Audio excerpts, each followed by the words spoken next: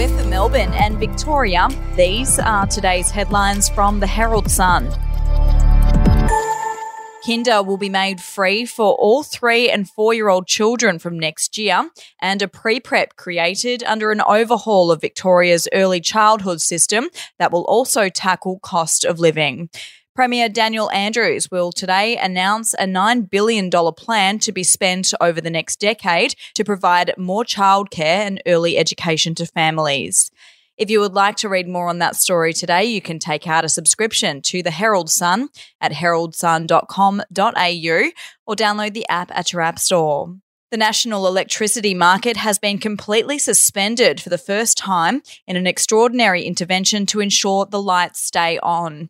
After days of chaos caused by generator outages and soaring wholesale prices, the Australian energy market operator moved to switch off the market and take direct control of the system amid warnings of power shortfalls across the East Coast. We'll be back after this.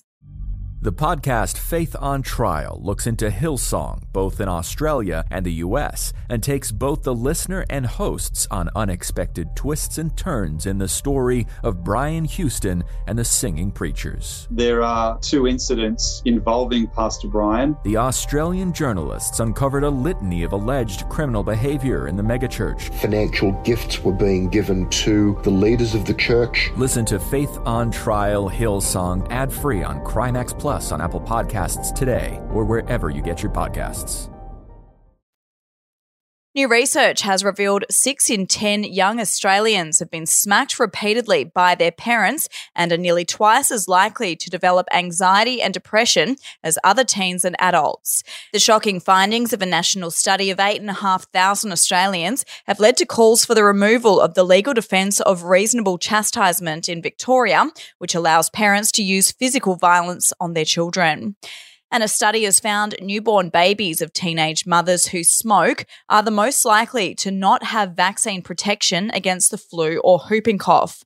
The research from 600,000 Australian pregnancies found only 12% of expected mothers were vaccinated for both influenza and the bacterium that causes whooping cough. Those are your headlines from the Herald Sun. For updates and breaking news throughout the day, take out a subscription at heraldsun.com.au. We'll have another update for you tomorrow.